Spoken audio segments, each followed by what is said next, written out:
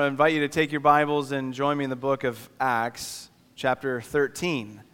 Acts 13, if you're using the blue ESV Bible in the seatbacks out there, you can find our text on page 921. We're going to be looking at verses 13 through 52. So Acts 13 all the way through the end of the chapter. The title of our sermon this morning is The Message of Salvation, and the key words for our worshipers in training are God, Jesus, and joy. Over the past several months now, the Lord has been teaching us through Luke's chronicling of the advance of the Christian gospel in the days following the life, death, and resurrection of the Lord Jesus Christ. He's been teaching us that God's kingdom is spreading. The kingdom of man, that is all the forces arrayed against the Lord and His anointed, stands as nothing in comparison to the kingdom of God. From Acts 1:8 on, we have seen the message of the cross and the empty tomb advance even in the midst of suffering and persecution. In fact, we've seen it advance often because of suffering and persecution. That was the very thing that the Lord used to advance His kingdom, was persecution. We've seen that the Lord has been winning Jews, Samaritans, and as we've seen particularly in the last few weeks, Gentiles to His name. He is building His church in these early chapters in Acts. Last week we saw Barnabas and Saul commissioned as missionaries by the church in Antioch. They went down to Cyprus and preached to the Jews in the synagogues, and eventually they covered the whole island of Cyprus, and they spoke with a man named Sergius Paulus, a proconsul there in Paphos, and he came to faith despite the opposition of the kingdom of man through Bar Jesus, the false prophet and magician. Now, last week, we didn't really get to hear anything in particular regarding the message that Paul was preaching. Luke sped through it very quickly. Today, however, we're going to slow down. Luke is going to let us in on one of the Apostle Paul's masterful sermons while he was in Pisidian Antioch. And we get here today a very clear articulation of the message of salvation from the lips of the Apostle Paul. And so I hope above all else that we can walk out of here today with a fresh sense of what is the gospel?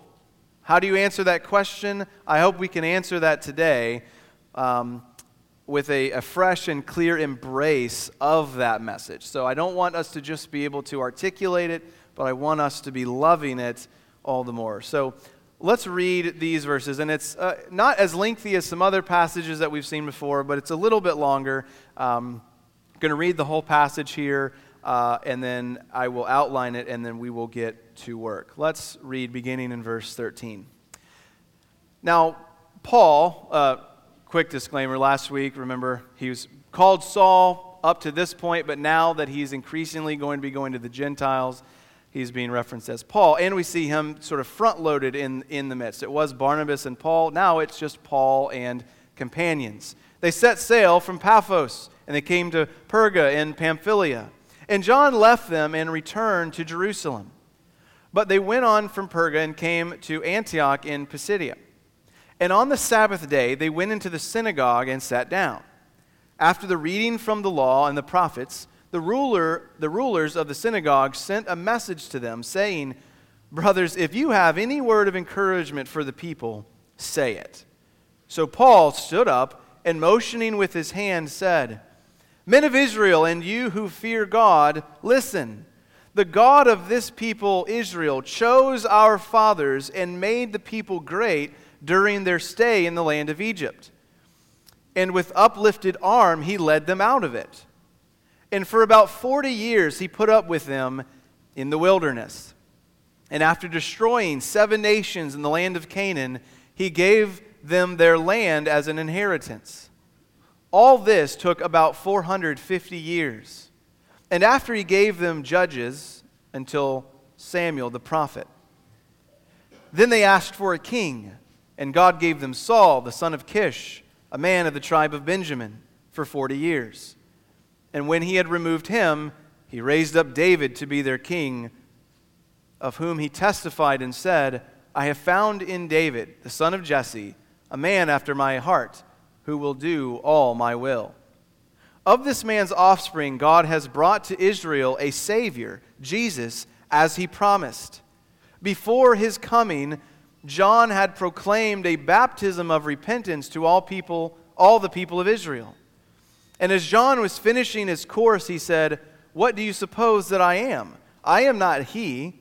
No, but behold, after me is one coming, the sandals of whose feet I am not worthy to untie. Brothers, sons of the family of Abraham, and those among you who fear God, to us has been sent the message of this salvation.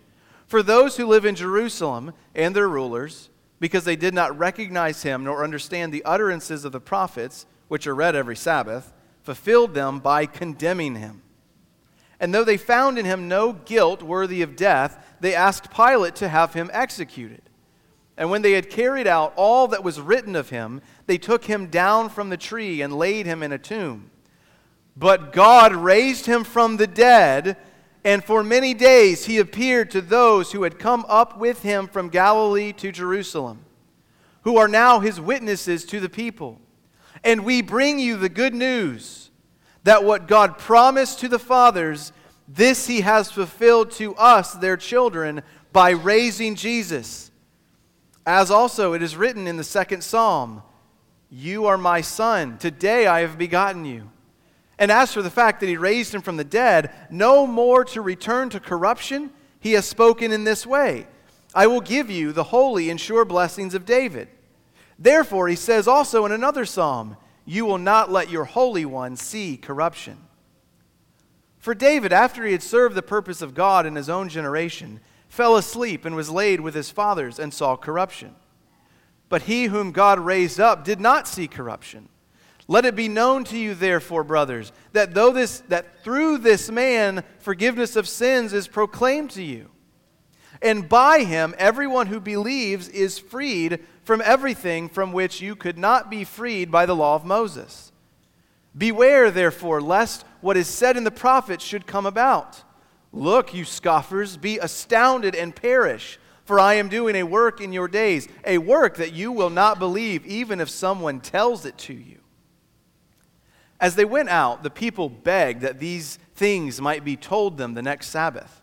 And after the meeting of the synagogue broke up, many Jews and devout converts to Judaism followed Paul and Barnabas, who, as they spoke with them, urged them to continue in the grace of God. The next Sabbath, almost the whole city gathered to hear the word of the Lord. But when the Jews saw the crowds, they were filled with jealousy and began to contradict what was spoken by Paul, reviling him. And Paul and Barnabas spoke out boldly, saying, It was necessary that the word of God be spoken first to you, since you thrust it aside and judge yourselves unworthy of eternal life. Behold, we are turning to the Gentiles.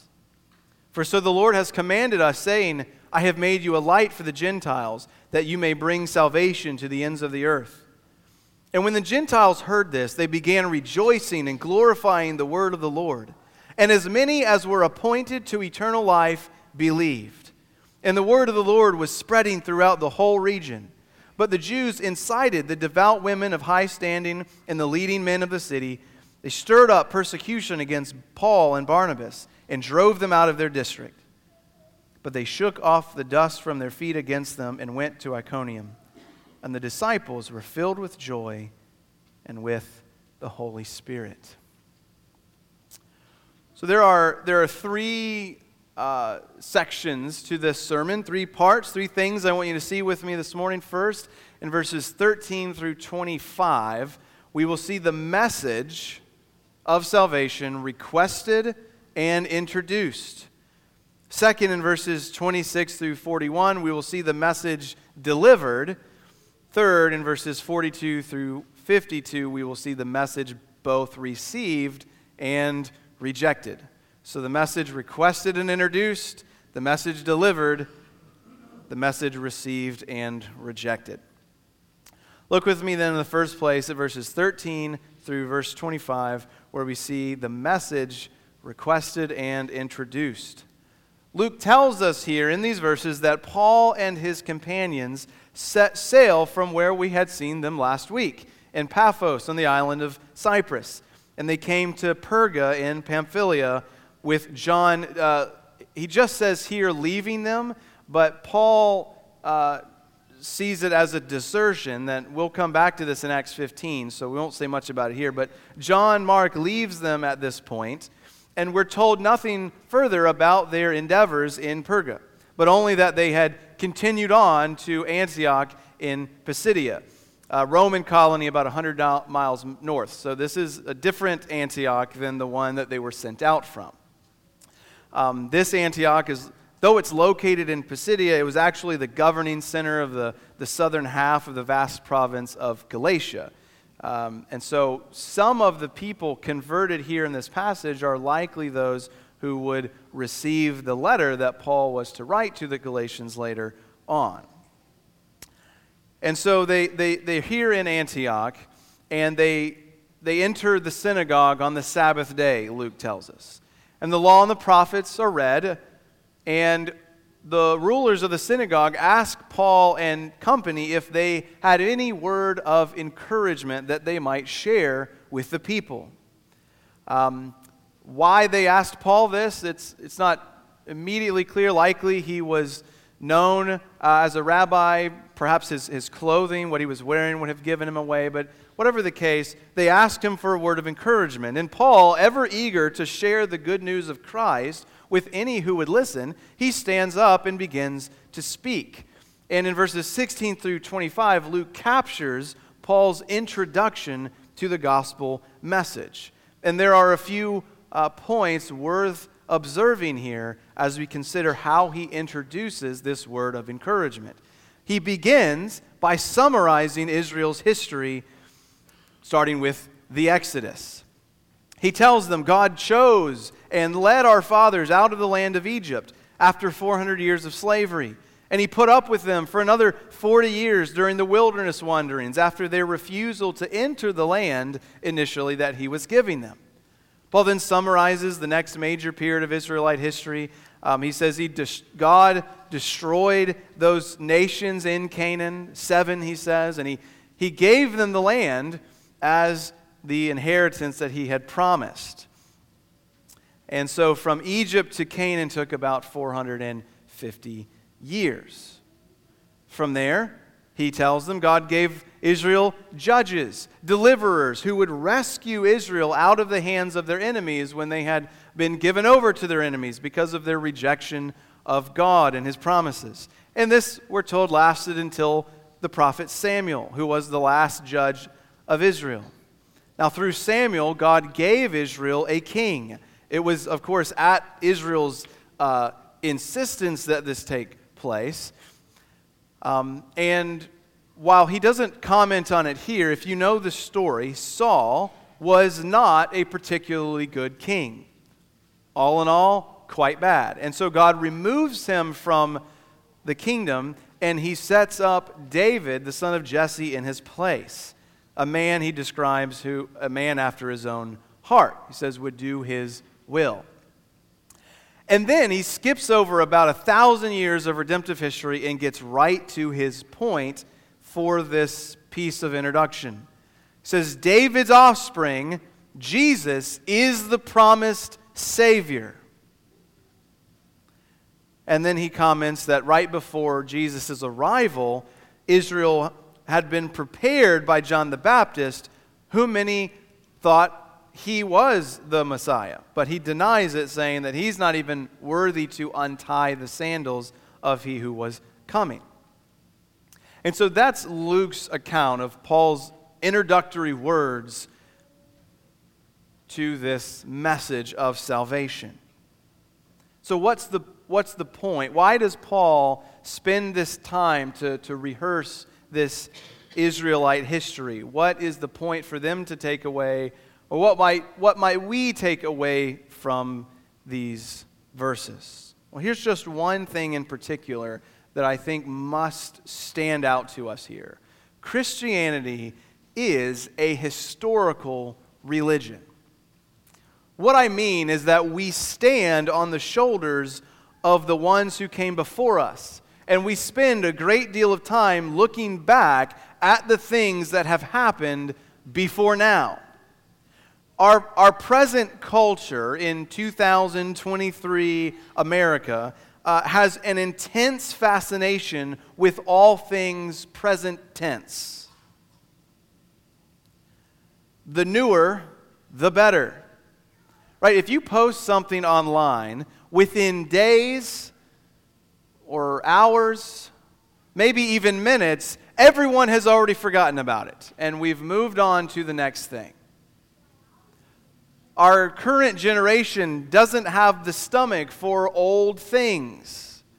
But Paul's words here are important for helping us to understand that history matters. Our history matters. Paul dips back in this word of encouragement about 1,500 years to remind them of stuff they already knew. The law and the prophets are read every Sabbath.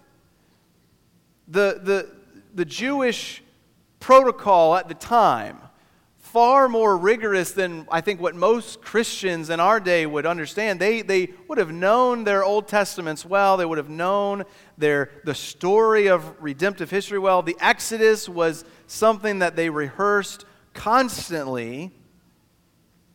And so why does Paul do this? Why does Paul begin here? Well, it's not simply to teach them a history lesson. Yes, we have a historical faith, but I want to take it a little bit further than that, because the historical nature of Christianity, and one particular thing about it, informs greatly the present nature of Christianity. The thing that governs it all is the faithfulness of God. If you read through those opening verses here of this passage, beginning in verse 16, what is it that you continue to hear over and over again? Well, it's the work and the act of God. God chose His people. God rescued them out of slavery. God put up with a rebellious generation. God overthrew 7 wicked nations. God gave Israel the promised land. God gave them a king. And then He gave them a better one. And then He gave them the best one. So what's the takeaway? It's far more than the bare fact that Christianity cares about the past. It's that God has acted over and over and over again in the past on behalf of His people. And so here in this opening section, in this introduction to Paul's message, that's what we need to see. Are we able to read especially biblical history this way, but even church history this way? What has brought us the 2,000 years since this time of Paul's sermon? God is still acting. It's not in the same exact way. It's not recorded for us in inspired scripture, but God still acts and works. And so are we able to read the past and see God's faithfulness? I pray that we would increasingly learn to view history the way that Paul does here. Right? All of it is about God's faithfulness, and it's pointing to this man, Jesus Christ, who he says in verse 23 was the promised one. So that's the first point, this requested message and its introduction. Look with me in the second place then in verses 26 through 41, where we see the message delivered. And here I'm thinking the gist, the main crux of the message, right? Here he gets to the main point. He set up and introduced the message by introducing God's faithfulness to His promises. Now he's going to get to the heart of the message. And he does so by quoting several Old Testament texts that demonstrate, as one author puts it, they demonstrate Jesus' advent was no chance event, no fortuitous birth. It was the culmination of history, brought to maturity by the sovereign will of the living God. So he begins this section in verse 26, and he reminds them that to them, his brothers, the sons of Abraham, those who fear God, he reminds them that God had sent to them the message of salvation that is to be found in this Savior, Jesus. Sadly, for those in Jerusalem, the people and certainly their rulers, Paul says they condemned this Savior, Jesus, rather than receiving him. And he adds this, because they did not understand the prophets, despite the fact that they're read every Sabbath, they fulfilled the utterances of the prophets by their condemnation of the Christ. And despite finding no fault in him, they handed him over to Pilate for execution. And then, having fulfilled, Paul says, all that was written of him, they took him down from the cross and they laid him in a tomb.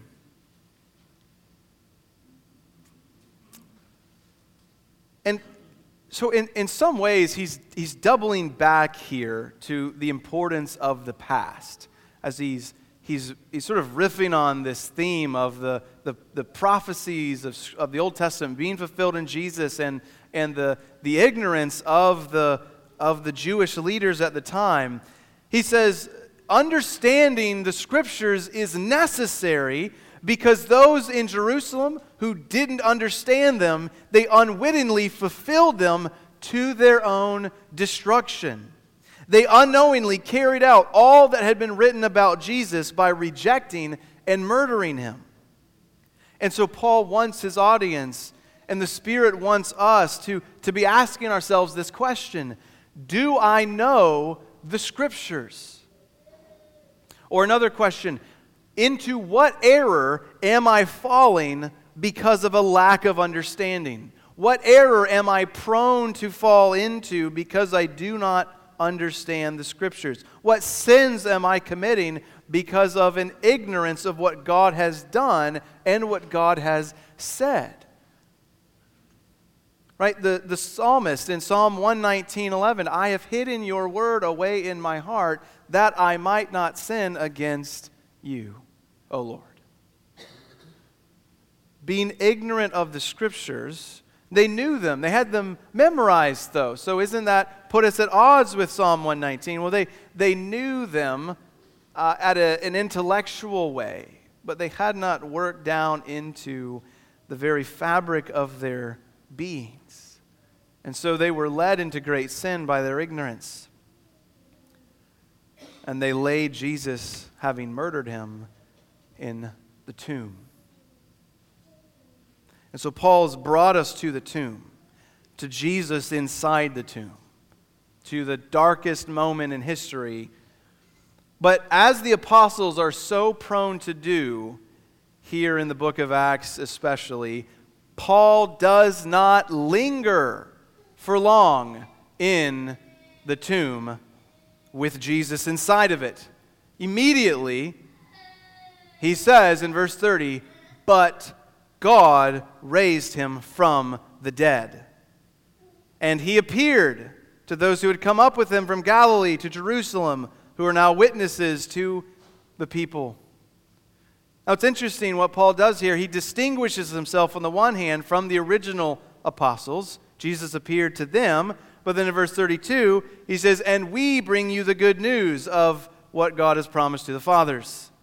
And so he distinguishes himself from the original 12, and then he includes himself as a fellow messenger of the resurrection. You remember, Paul wasn't with them originally, but in Acts 9, he was confronted and converted by the resurrected Christ himself, who then called him into the apostolic ministry. And so Paul says, we're here to bring you this good news, and here it is. God has promised something to the fathers, and he fulfilled it to their children by raising Jesus from the dead. And then in a series of quotations, like hammer blast on a stubborn nail, he proves definitively that Jesus is the Messianic King and that his audience owes their allegiance to him. He says, we bring you the good news that what God promised, He's now fulfilled by raising Jesus. And then he quotes Psalm 2, Isaiah 55, and Psalm 16. And the effect of these quotes is something like this. He says, friends, brothers, this was the plan all along. God had always intended to raise Jesus from the dead to make Him a blessing to all nations. As we've pointed out a few times in previous sermons as we've worked through the book of Acts in anticipation of this text in Acts 13, Paul directly connects the sonship of Psalm 2 with the reality of the resurrection. The begetting of the Son in Psalm 2 is fulfilled, in other words, by the resurrection of Jesus from the dead. He then quotes Isaiah 55:3 and Psalm 16:10 to doubly emphasize the Old Testament expectation that the Messiah, God's faithful anointed one, would not see corruption, but instead he would receive the holy and sure blessings of David. That if you read especially all of Isaiah 55, these blessings are for people far off, not just Israel. For the peoples far off to seek the Lord while He may be found. So he quotes the Old Testament several times here to make this point, and then he summarizes it all in verses 36 through 39. He says, look, it wasn't ultimately to David that God made these promises. David served the purpose of God in his own generation, and then he died and was dead and stayed dead. He was laid to rest, and he saw corruption. He decayed. He rotted in the tomb like the rest of humanity has and will do. But the one that God raised up, Jesus, He did not see corruption. And here we get to the point. Because Jesus died and was raised from the dead, because He was brought forth from the tomb as a son, the forgiveness of sins through Him is now proclaimed. And anyone, Jew or Gentile, who believes or trusts is freed or justified from everything from which he could not be freed by the law of Moses. We know that Jesus is the Son of God because God raised Him from the dead, just as He promised to do. And because Jesus was raised from the dead as a son and a king, pardon and forgiveness of sins is offered to anyone who trusts in Him. Unlike under the law of Moses, which was powerless to save, the law of Moses condemned. The life, the death, the resurrection of Christ justifies or sets free. And yet, a word of warning still lingers for those who will not believe. Paul says, there's freedom, there's justification, there's hope, there's heaven to be offered to those who believe, but beware lest beware lest what is written in the prophets should come about. And then he quotes from Habakkuk 1, verse 5, regarding the judgment and wrath of God against scoffers, particularly in the Babylonian invasion. He says, be careful. Don't let an unbelieving heart lead you to perish. Those who scoff will simply be confounded and astounded. Ultimately, they will perish. Gordon Ketty writes this. He says, the necessity of personal, experiential faith in Jesus as Savior is emphasized by Paul's warning. He quotes from Habakkuk 1:5, which had warned the Jews of a coming invasion by the Chaldeans that would demonstrate God's sovereignty in history and His judgment of Israel's sins. Ketty goes on, the principle applies to all who reject God. Repent or perish is written over the portals of every life that has ever lived. And so, the question for us is this: how about you? How about me? Do you believe? Or do you berate and scoff? Well, there's more to say about that, but I want to press on to our third point here as we consider Paul's audience and how they responded to this message. Look with me in verses 42 through 52, where we see the message of salvation is embraced by some and rejected by others. After the service on this Sabbath day, the people asked Paul if he might tell them these things again next week. If you ever want to encourage your pastor or a preacher, just go to him after the service and say, "Brother, would you tell us these things again next week?" And so they asked Paul for help, but many of them couldn't wait another week. They followed Paul and Barnabas around, and they were encouraged by these men to continue in the grace of God. And by the next Sabbath, nearly the whole city had gathered to hear the word of God. But the Jews, and likely Luke is referring to the Jewish leaders here, they were filled with jealousy, just like we saw the Jewish leaders in Jerusalem filled with jealousy back in Acts 3, 4, and 5, somewhere in there. They're filled with jealousy, and so they begin to contradict Paul. They begin to revile what he is speaking to them. And Paul's response is kind of wild. He says, "It was necessary for God's word to be spoken to them first, but since they've thrust it aside, they've judged themselves unworthy of eternal life. Therefore, they would be turning to the Gentiles." And then he quotes from Isaiah 49:6, which, if you know anything about Isaiah 49:6, it is a text clearly about the Messiah. Luke even affirms this in his gospel in the early chapters with a reference to it by Simeon about Jesus. So 49:6 of Isaiah is about the Messiah, but Paul applies it to himself and to Barnabas as missionaries. He clearly sees his calling by Jesus to be an apostle, in particular, as an extension of Jesus' own mission to bring salvation to the ends of the earth, to be a light to the Gentiles. And so he responds and saying, "That's fine, you don't want this word? We'll go elsewhere." And the result, joy.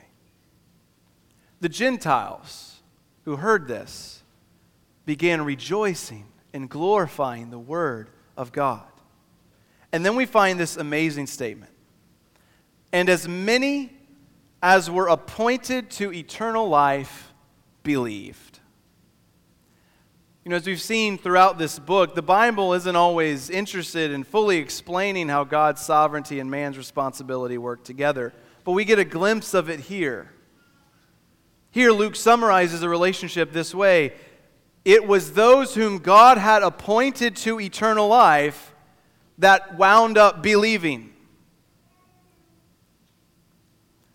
And so we see this, that God is active and working in the midst of the advance of His kingdom, that God Himself is calling people to eternal life. And then in verse 49, we get another one of those statements from Luke that he's just so prone to stick into this account. God's word continued to spread throughout the whole region. Right? Again, we see the kingdom of man at war with the kingdom of God, and again, the kingdom of man fails. The Jewish leaders had turned to the city's important men and women, and they had turned them against Paul and Barnabas, and they drove them out of the district. And yet Paul and Barnabas responded as Jesus had commanded His apostles to do, that if you are rejected, ultimately, then you are to shake the dust of your feet off against them and go somewhere else. And so they head to Iconium. But the disciples there, nevertheless, were filled with joy, and they were filled with the Holy Spirit. And so under this third point, as we consider these different responses to the gospel, there are really just two options, and they're radically opposed to one another. The only two responses that are available to anyone who hears this gospel message is to accept it or to reject it, to embrace it or to cast it aside. Many of the Jews and Gentiles to whom the message went received it with joy. We can give thanks for that. But in particular, it seems that many of those who had some kind of high standing, some perhaps clout or power, something that they felt that they had to lose, they fought tooth and nail to hold on to their prestige. And so the question for us once more is this: how will we respond? How will you respond? With joy or with jealousy?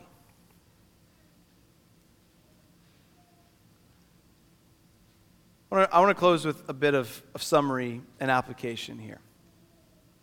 This is a long passage, and there's a lot in it.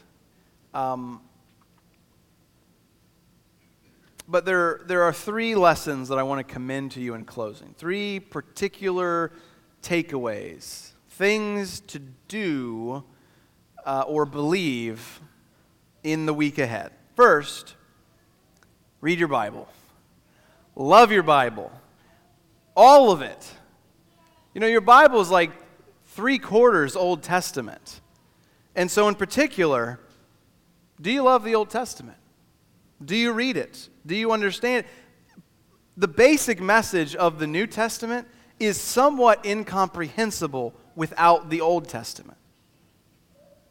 Right? The promise of a Savior, the rescue of a son, the warning for the scoffer, and the sending of a servant, all of it's promised in the Old Testament.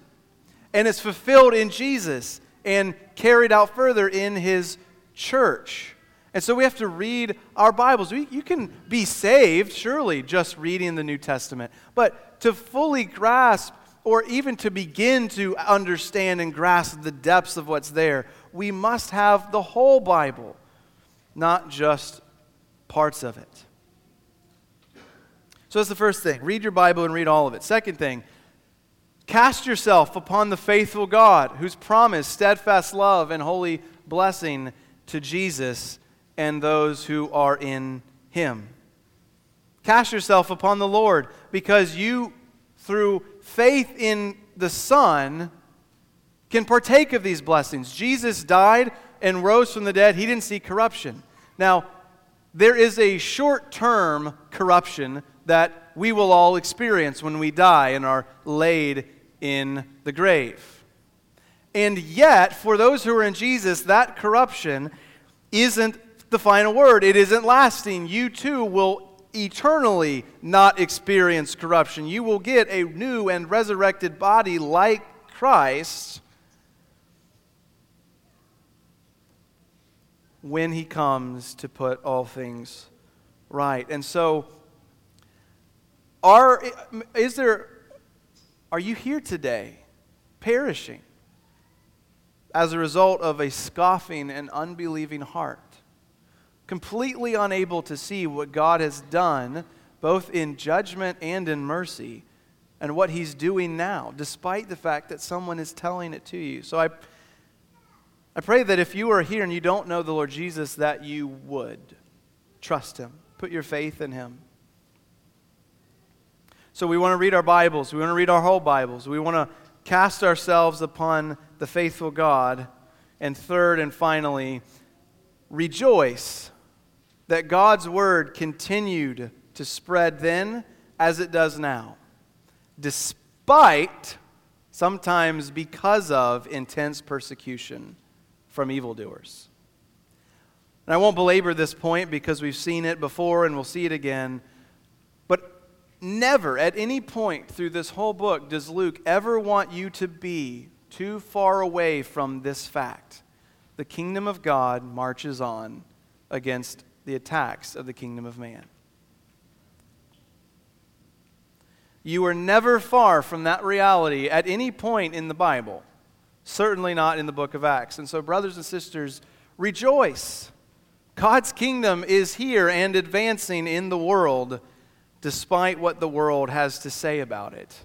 And one day, as he gave Israel the promised land of Canaan, he will give his people the whole earth. Jesus says the meek will inherit the earth. This place is ours.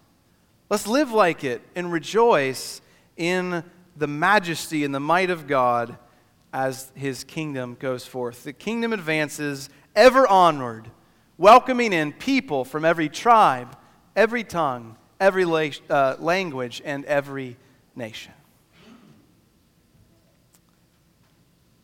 So that's it. 3 things. Read your Bibles. Cast yourself upon the mercy of God. And rejoice that God's kingdom never fails.